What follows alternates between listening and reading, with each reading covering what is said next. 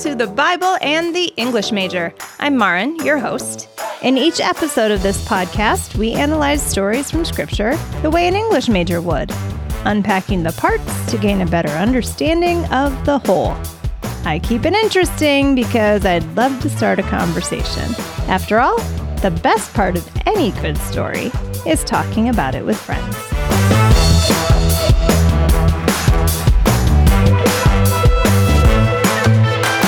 Appreciate this podcast, please follow it wherever you're listening today and find me on social media. I love to hear from listeners. Links are in the show notes.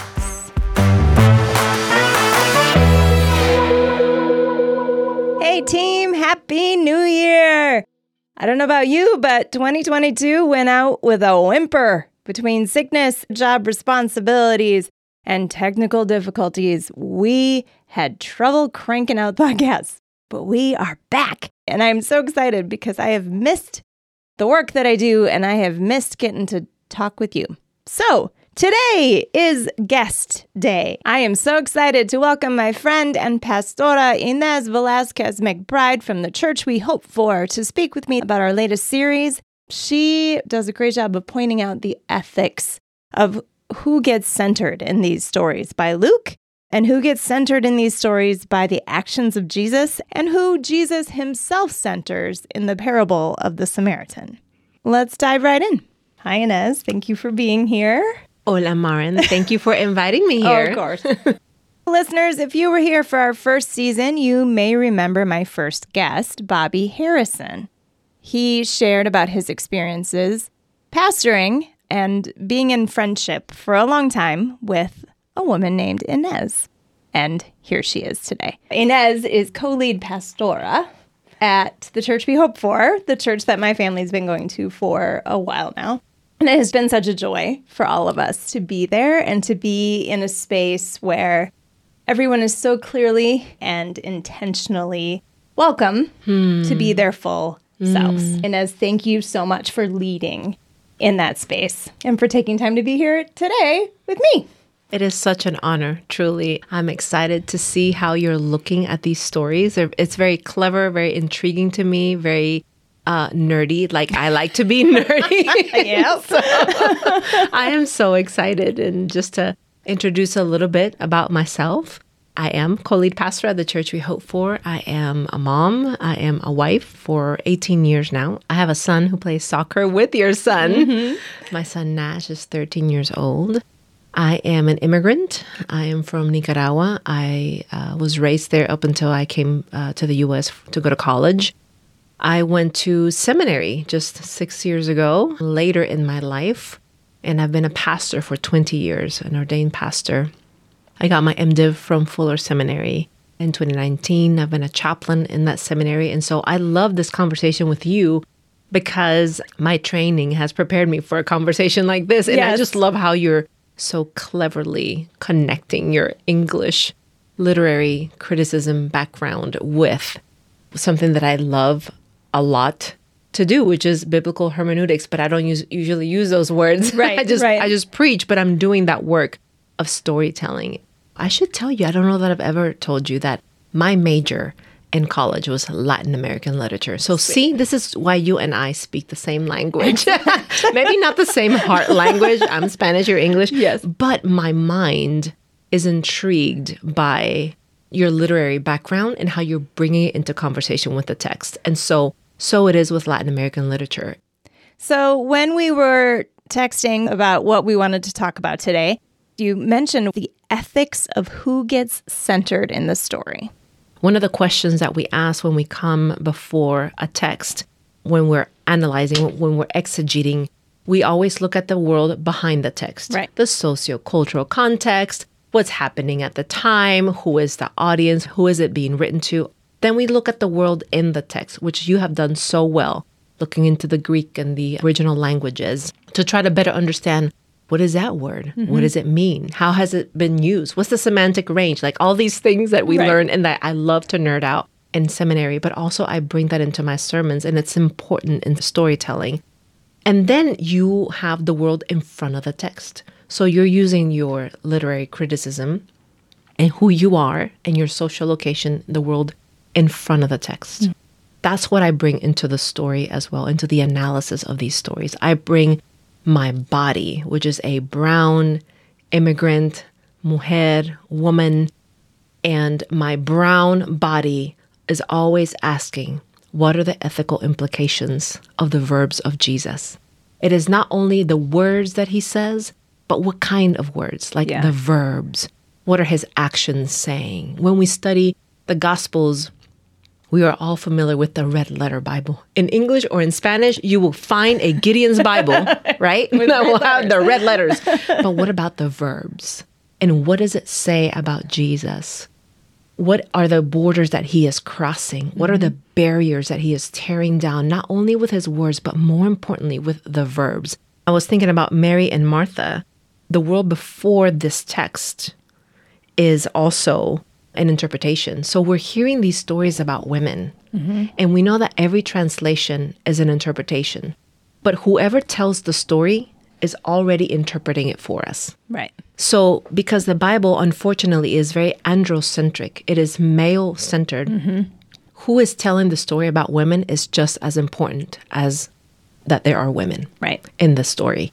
If it's Luke, it might be Luke. It could be somebody else. Let's assume it's Luke telling the story of Mary and Martha. Well, it's still a man telling the story about Mary. It's still a man telling us the story about Martha. And so we become a character that joins also the story. And we're listening going, wait. Did Mary really say that? Or what could have Martha felt in that moment? And so we become a character too. The story invites us to become a character. And there's an ethic behind what is Jesus doing when he is talking to women? What is Jesus doing when he is inviting women to follow him?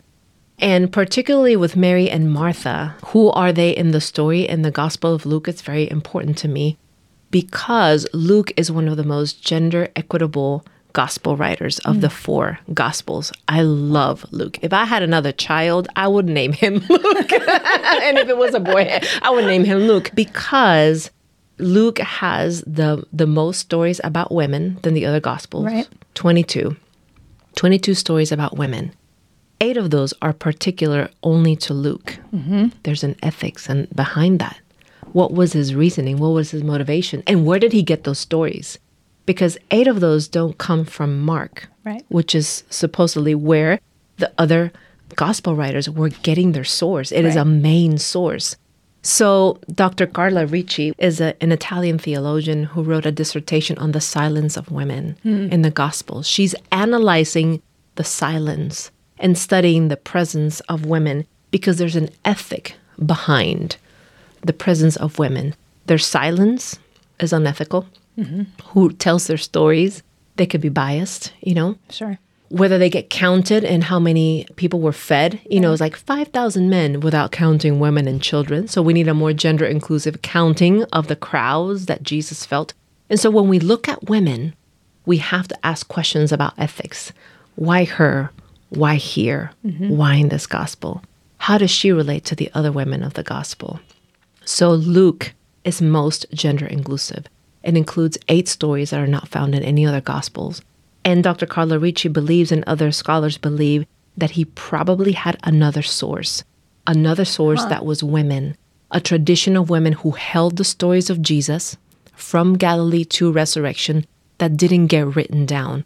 And she thinks that he might have interviewed those women. That's an ethical question. That's pretty cool. It is fantastic. I call it the W source, or the M source for mujeres in Spanish. So we have Q source as a source in biblical history. Well, I'm calling them the women. Well, and Q is a German W word, right? Exactly. Or something like that. So exactly. Yes, I think we need a Spanish word. Exactly. We need the M for mujeres, the M source of those women who were right there. That's an ethical question. So women were silenced. They suffered a lot of denials. And so when you find a woman, you got to pay attention in the gospel. Because for her to even get ink on that page, for her presence to even be written about. I remember when you were talking about the bleeding woman, she's unnamed. The unnamed woman, but not unnamed, are known to God. Right. But then when we get named ones, we really have to pay attention. And that's an ethical question. It was an ethical choice for the gospel writer to write down Mary's name, Martha's name, in their interactions with Jesus. Luke is saying, pay attention right here. And you have to stop and slow down and look at the author's intent. Why this?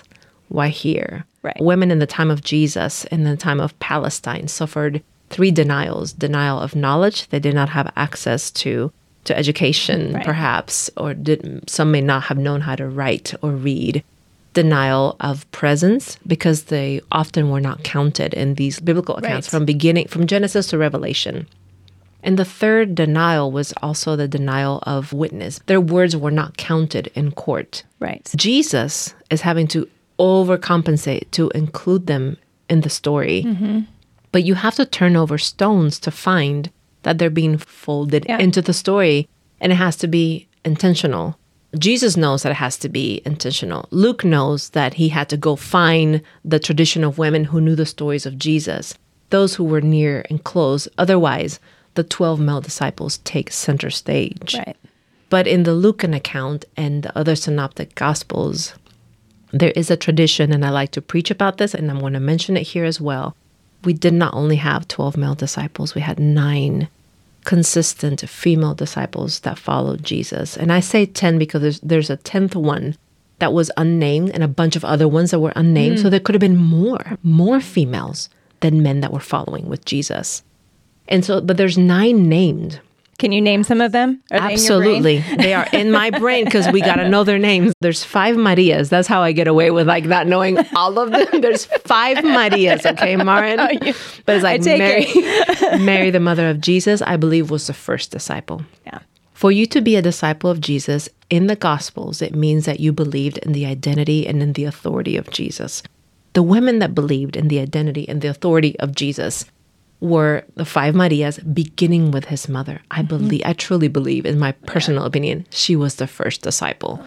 You know, and then she knew who he was going to be. Exactly. But and then she also got to disciple, Jesus, which is fascinating to me. Yeah. And then you have Maria Magdalena, who was the head of the posse, of the female posse. She is an equivalent to Peter. Yeah, absolutely. She is she's fiery. Yeah. She is feisty. And in the Gospel of Mary Magdalene, and in a tradition that actually follows her and worships her, which we don't have that in our Bibles, there is a tradition in the Gospel of Mary Magdalene where you see a lot of rivalry between Peter and Maria Magdalena. That's the harvest of the patriarchy. This is why she has been written out of many of the stories. But she's in art everywhere. And so we have to excavate her. So she's the leader of that posse. And then there are 3 other Marias. And then there is Juana, Susana, and Salome. So Joanna, Susanna, and Salome. That's the context where you sit Mary and Martha, who are also disciples of Jesus. Those women were called out from Galilee in Luke 8. And so that's where Mary and Martha fit in the rest of the story. So we can't look at the story as a standalone story. You have to see, where do these women fit with the other disciples? With the other female disciples is what I mean. Where do they fit with the male disciples? And then the larger narrative is, where do they fit in the larger narrative of women in early Palestine? Most of the female disciples of Jesus came from Galilee.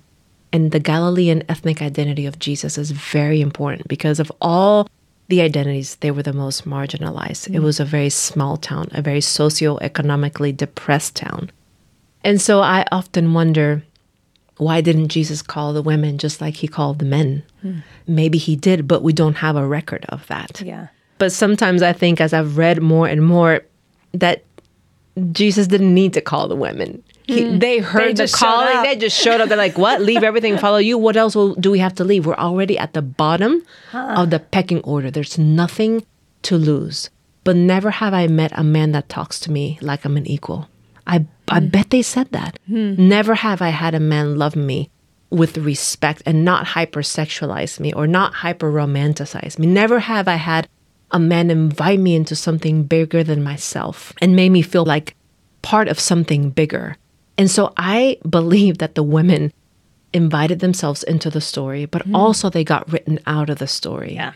And so we become women that, like Will Gaffney says, which I love that you were quoting her in one of your articles. I love Will Gaffney because she encourages women, and especially women of color, to reread the stories of women by women and for women, and to read against the common normative, androcentric, male-centered, Right. reading. That is an act of also fan fiction, I believe. Oh, yeah. The Midrash. Midrash, Yeah. absolutely. And so Yeah. we have to read again and ask better questions.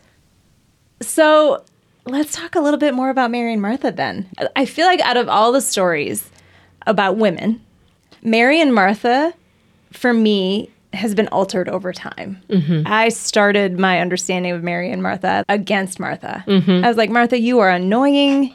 You are bossy. I don't like you. Leave Mary alone. She's just listening to Jesus. And I'm a little ashamed to say that now because I don't feel that way anymore. Right. And I wonder, where did I get that? Was I taught that somewhere? I don't remember that. Was that me just reading fairly literally? Or is that just me being too immature in my own life to realize sometimes you really need some Marthas? I didn't need to be Martha when I was a kid because my mom was being Martha. And reading and studying this last few weeks, it's been so cool for me to realize, okay, she was legitimately a disciple. The act of welcoming Jesus into her home made her a disciple. Yeah. It connected her with the others who welcomed Jesus. So I've evolved on my feelings about Martha. Did you have similar bias against Martha? Definitely. I have had a bias. First of all, we should interrogate why we ever thought that bossy was bad. So that's a cultural question to ask that gets carried throughout the ages from Mary and Martha's time to our time. Why is being bossy bad? And who gets called bossy? And it's a sign of confidence and leadership. We did not plan that. Thanks. See how we said it. And the second thing behind that word bossy, I come from a very machista culture where women who took charge could be seen as wanting to control men rather than seeing that somebody needed to take charge and to get shit done. The people that execute the vision get looked down upon because they're having to quickly say, we need to get all of it done. Right. So that's a word that ought to get analyzed, and as it pertains to women. When I was listening to your podcast, I found that my body was resisting the story because of the cultural connotations that have been assigned to Martha as you were calling it. She was the villain, of the story. Yeah. But then my heart softened with compassion when I was trying to center Jesus in the story and remember, I don't believe that Jesus was ever saying, choose this or that. It's been preached that way. It sure has. It's been interpreted that way. And as we know, every translation is an interpretation. And most of my life, I've heard men preach stories of women. And so I have this resistance because it has been men telling me the story. Right. Luke, as well as male pastors. I have only heard one woman at a women's retreat teach about Mary and Martha. And my goodness, did she double down on the be Mary, don't be Martha. And so then even my body, before I even had words, this was pre-seminary, even my body resisted it, and I didn't know why. Thankfully, other people have done the job of looking deeper into the text. And so this is why I think it's important to see, how do Mary and Martha fit in the rest of the female disciples? Well, they are disciples. How do they fit with the rest of the story? Well, they are part of a posse that's traveling with Jesus, possibly 70, as you say, in the previous chapters. And how does this story sit in the rest of the chapter and in the rest of the canon? And so if this posse of women is revolutionary for Jesus to be traveling with a co-ed group, right? God forbid women were traveling with men, then of course we're going to feel the tension of the female disciples. They're going to feel the tension of the gender role that's been assigned to them. Though I want to brush it away, the author and even Jesus wants us to feel that tension because they are now leaders. Jesus has welcomed them.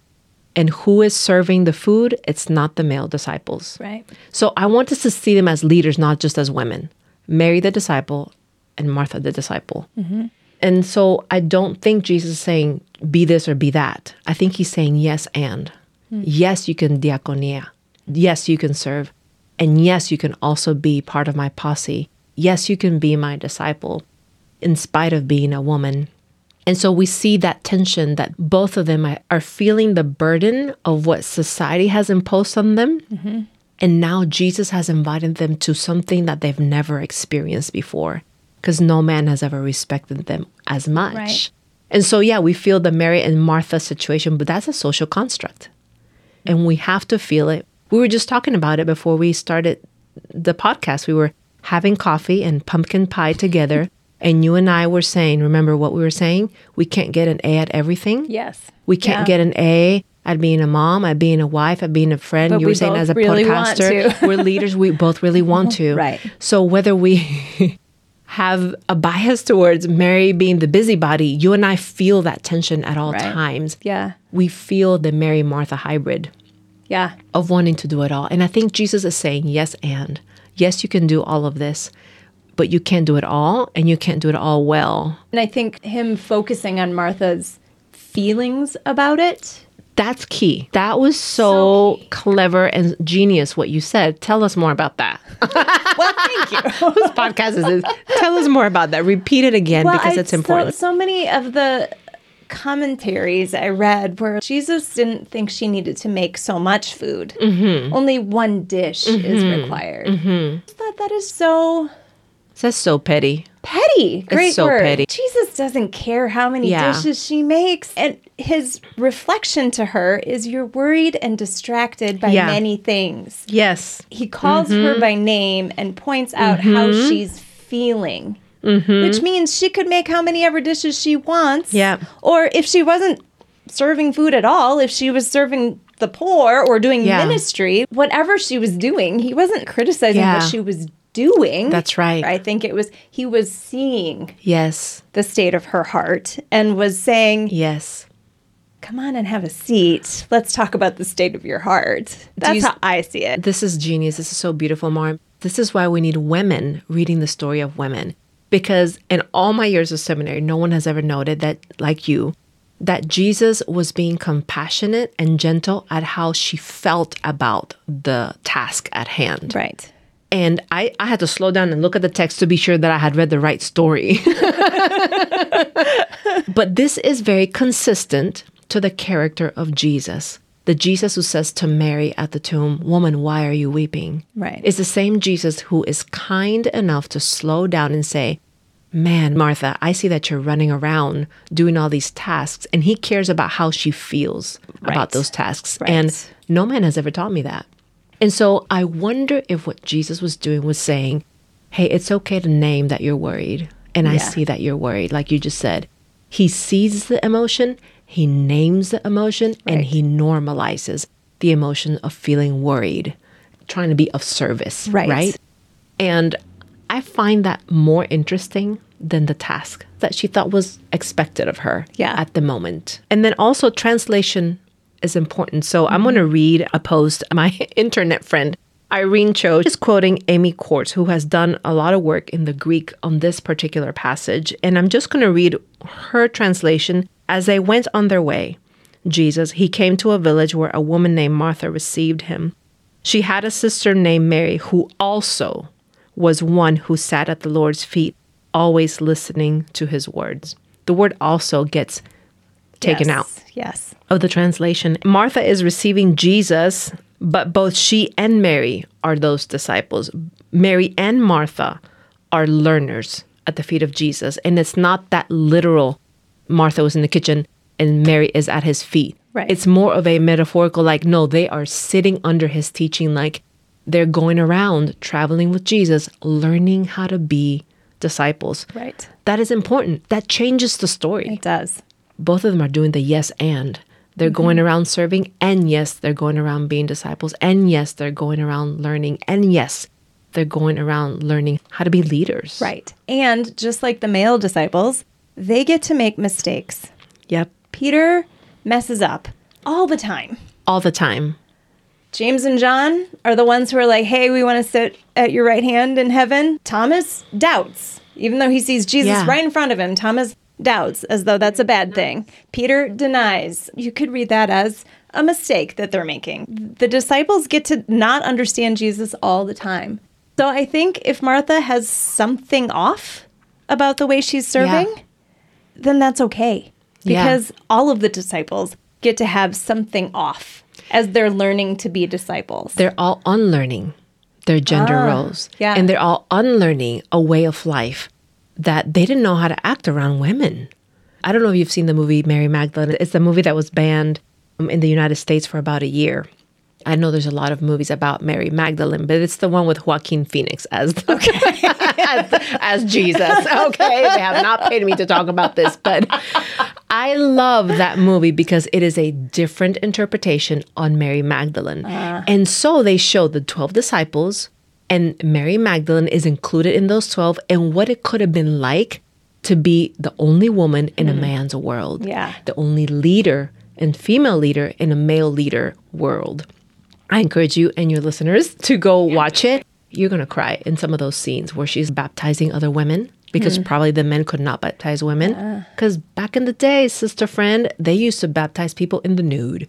And so, Really? And so, or with like a clear sheer cover, you know. And so Jesus may have needed women to do that baptism because it was such a vulnerable step. Right.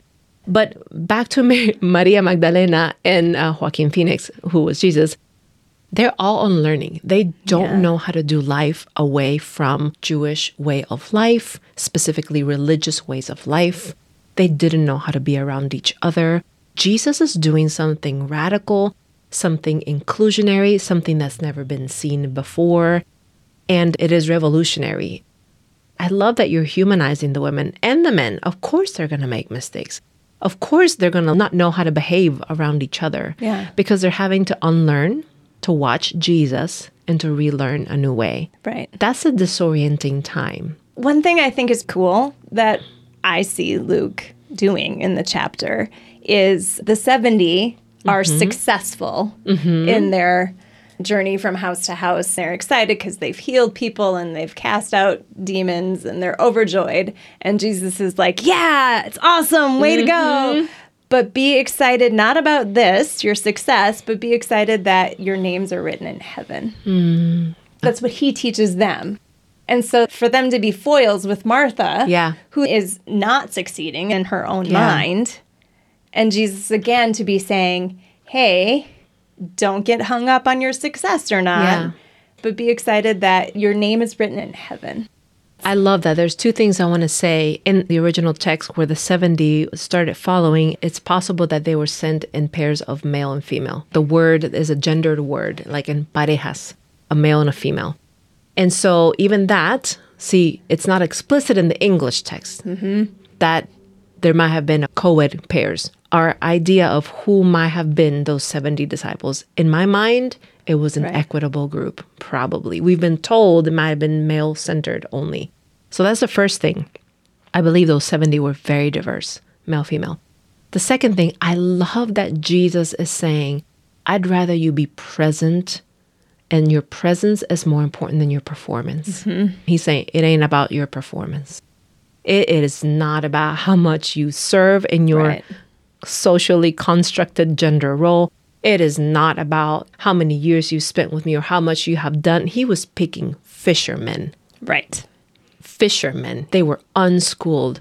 That's a question of ethics as well. What was Jesus doing? All his verbs are ethical and they're intentional. And he knows what he is doing. He is turning the empire upside down. This world is about power and power grasping and money and fame. And back then we know that the emperor was seen as equal to God.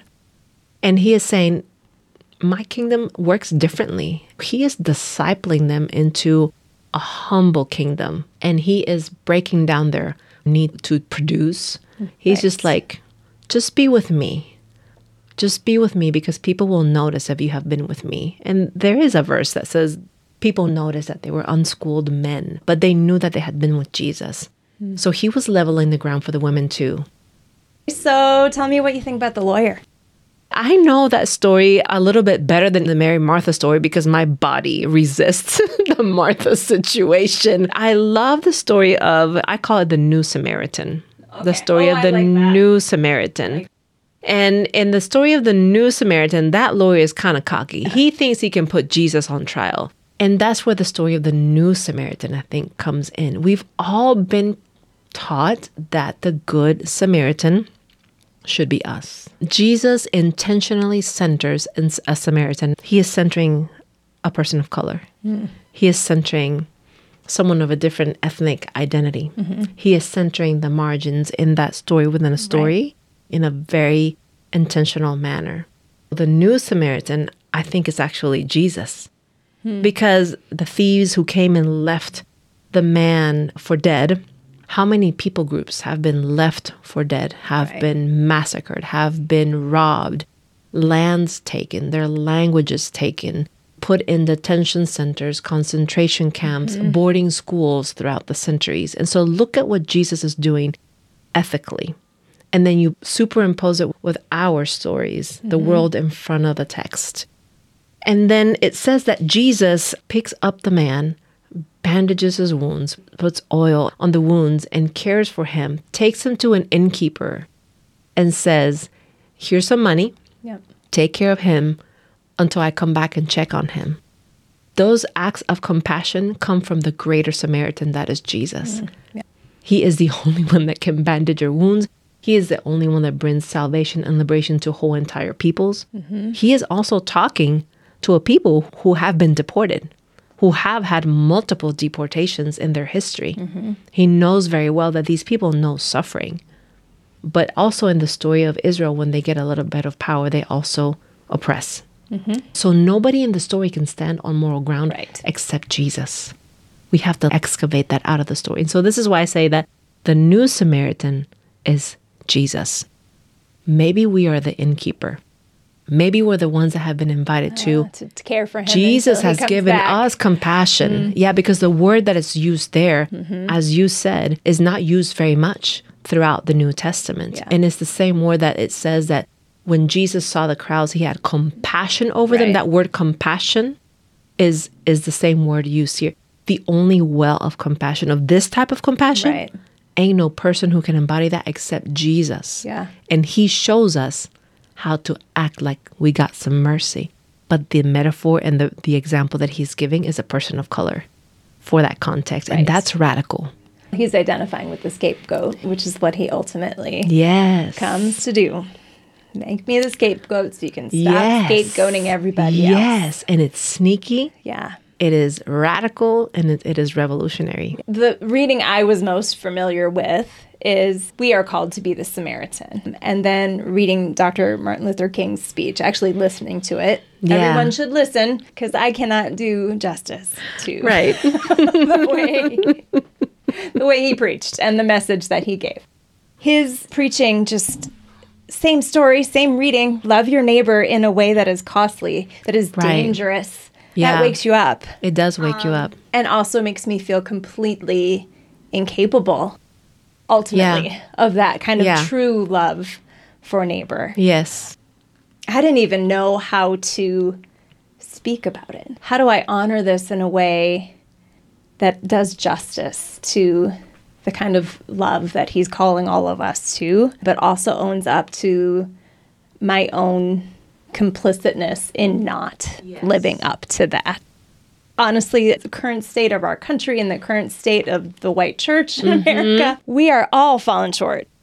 I really struggled to know how to communicate that and wanted to welcome you to join me in that conversation. I love that, and I thank you for bringing it in. And this is why I think I know the story a little bit better, because I've read Dr. Martin Luther King. I've read Asian American theologians as well who looked to the story for centuries, have looked into the story and looked at the ethical implications of the story. And there's a quote by the Reverend Julian de Chassier who says, privilege is the ability to walk away. And I like to add to that, and remain unaffected. And so we look at the power dynamics in the story, religious or cultural, to see who has privilege and who has less privilege or none at all. I love that the communal reading of the scripture begs you to ask the question, what will happen to him if I don't stop? I think you asked that question, Dr. in your King it was that. That's right. You were quoting Dr. King, who says, what will happen to him if I don't stop? That's a communal question versus the individual question that you were quoting that he said, if I do stop, what will happen to me? And so a communal reading of scripture invites you to self-implicate in the violence, and that includes any one of us, truly.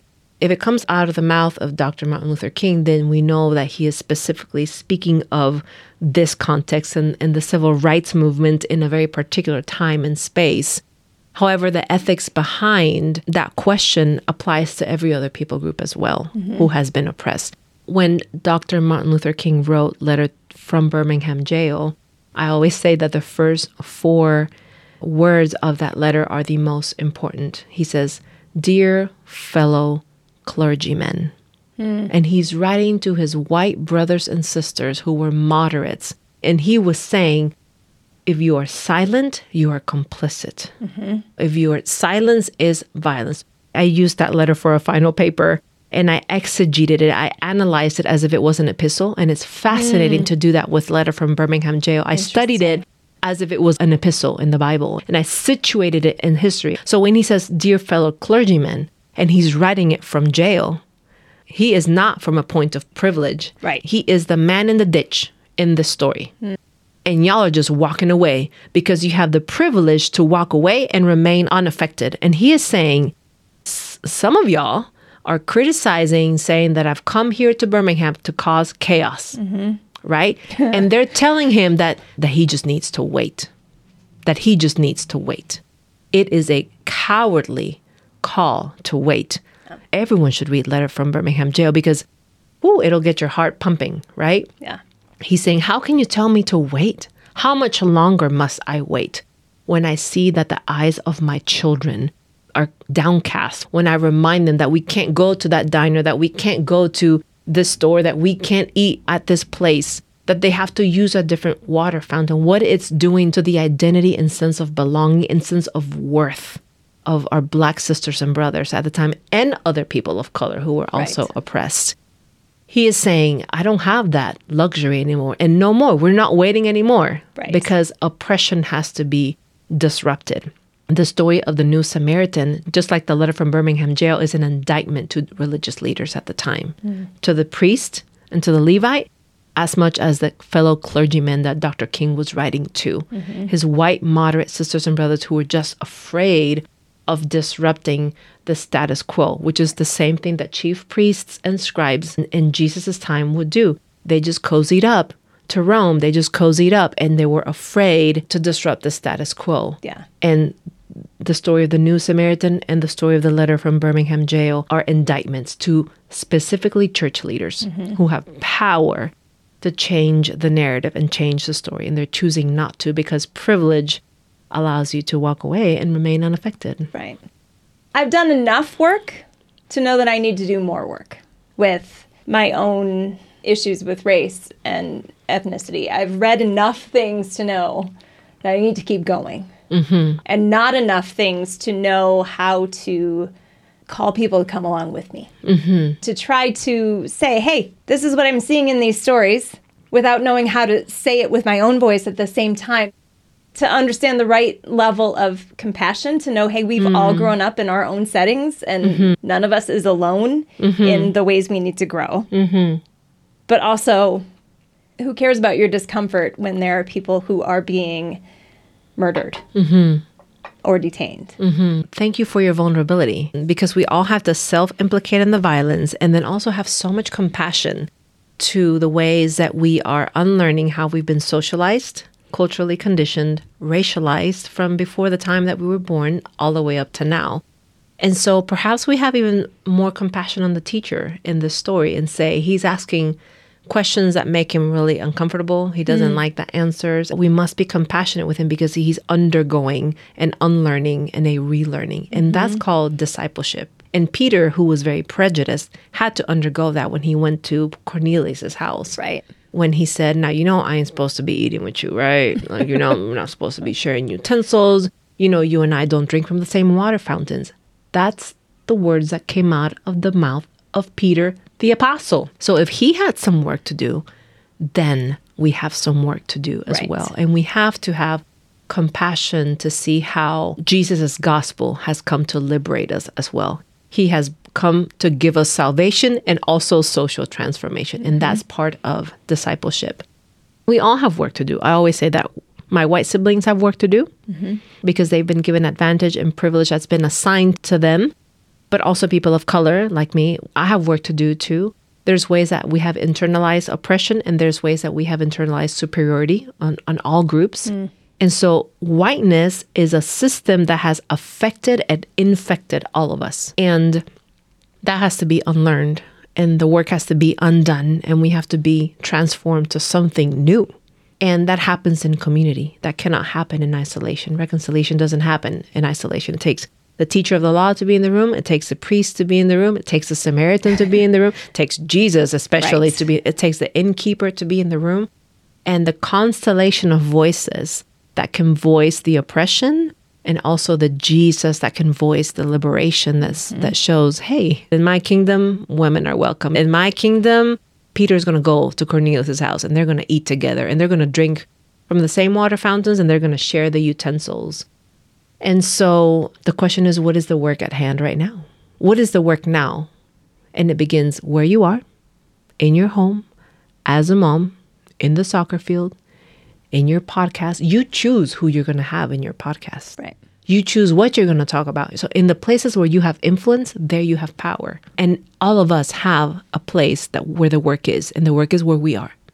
The work may be huge, and we can't change everything, but we can choose as we are on our way. We will be given plenty of opportunities to act justly, to love mercy, and to act like we know Jesus. So it's a clarion call for all of us. The work may look different for all of us, and that's okay, but it must be done in community.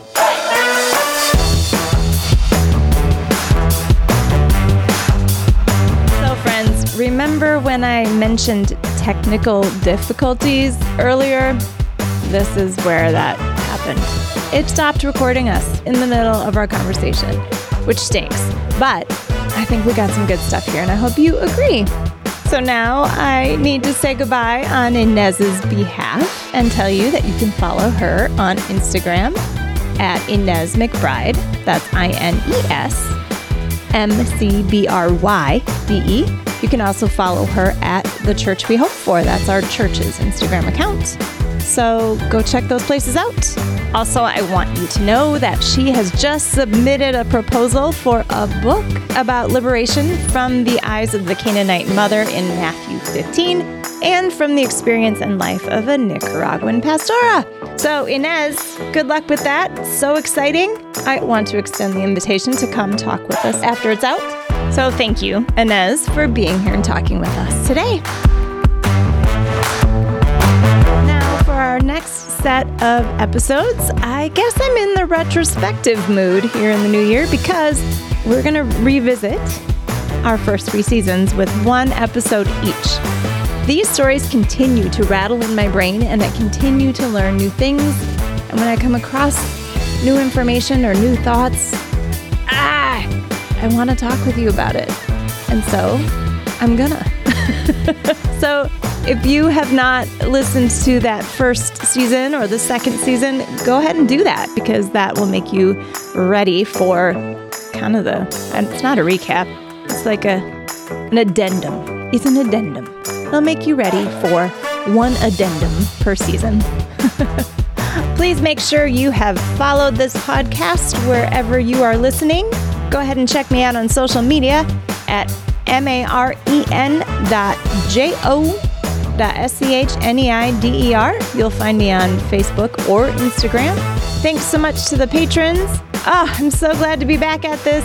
I hope everyone is ready to hit that new year. Take care, everyone. Thank you so much for listening. Bye.